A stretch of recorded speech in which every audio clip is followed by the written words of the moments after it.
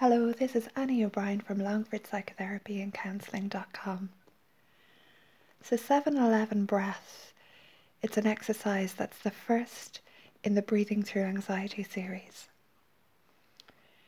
When we breathe in, the body produces a little adrenaline, and when we breathe out, the parasympathetic nervous system is activated and we relax. Whenever we make the out-breath last longer than the in-breath, we automatically send signals to the brain that let the body know that it's okay to calm down. So when we relax, we're quite rational. Our thinking becomes clearer. So 7-11 breathing centers and grounds you into a place of peace and calm. You can use it to really ease and relax any heightened emotional state.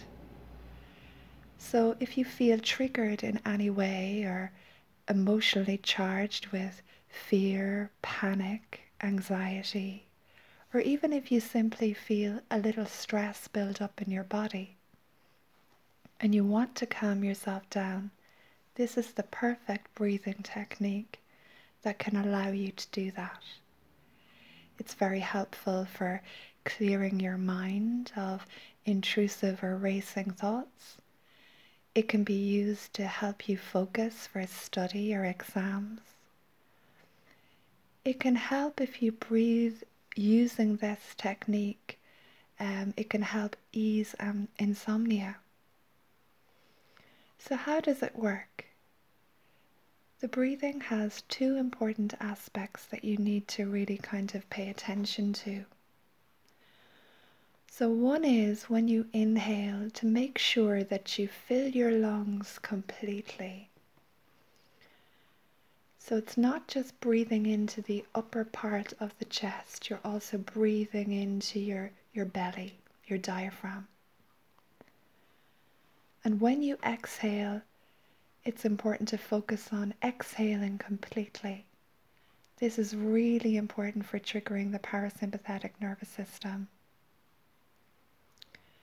So it's an important point to note. When you breathe in, you're going to be inhaling through your nose. And when you breathe out, you're going to be exhaling just through pursed lips.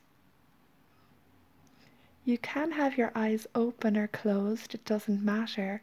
But if you close your eyes, you're going to stimulate the alpha brainwave response. The recommended length of practice for this exercise is 5 minutes. This form of breathing can lower anxiety and soothe panic very quickly. So when we become panicky or anxious, unbeknownst to ourselves, we begin to kind of hyperventilate.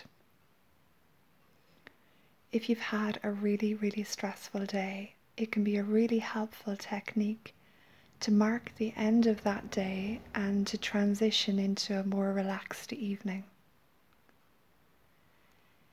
This technique can be particularly helpful if one finds themselves becoming really angry. So any heightened emotional state of arousal can be really relaxed and centered by using this breath technique. This is Annie O'Brien from Longford Psychotherapy and Counselling.com. Thank you for listening.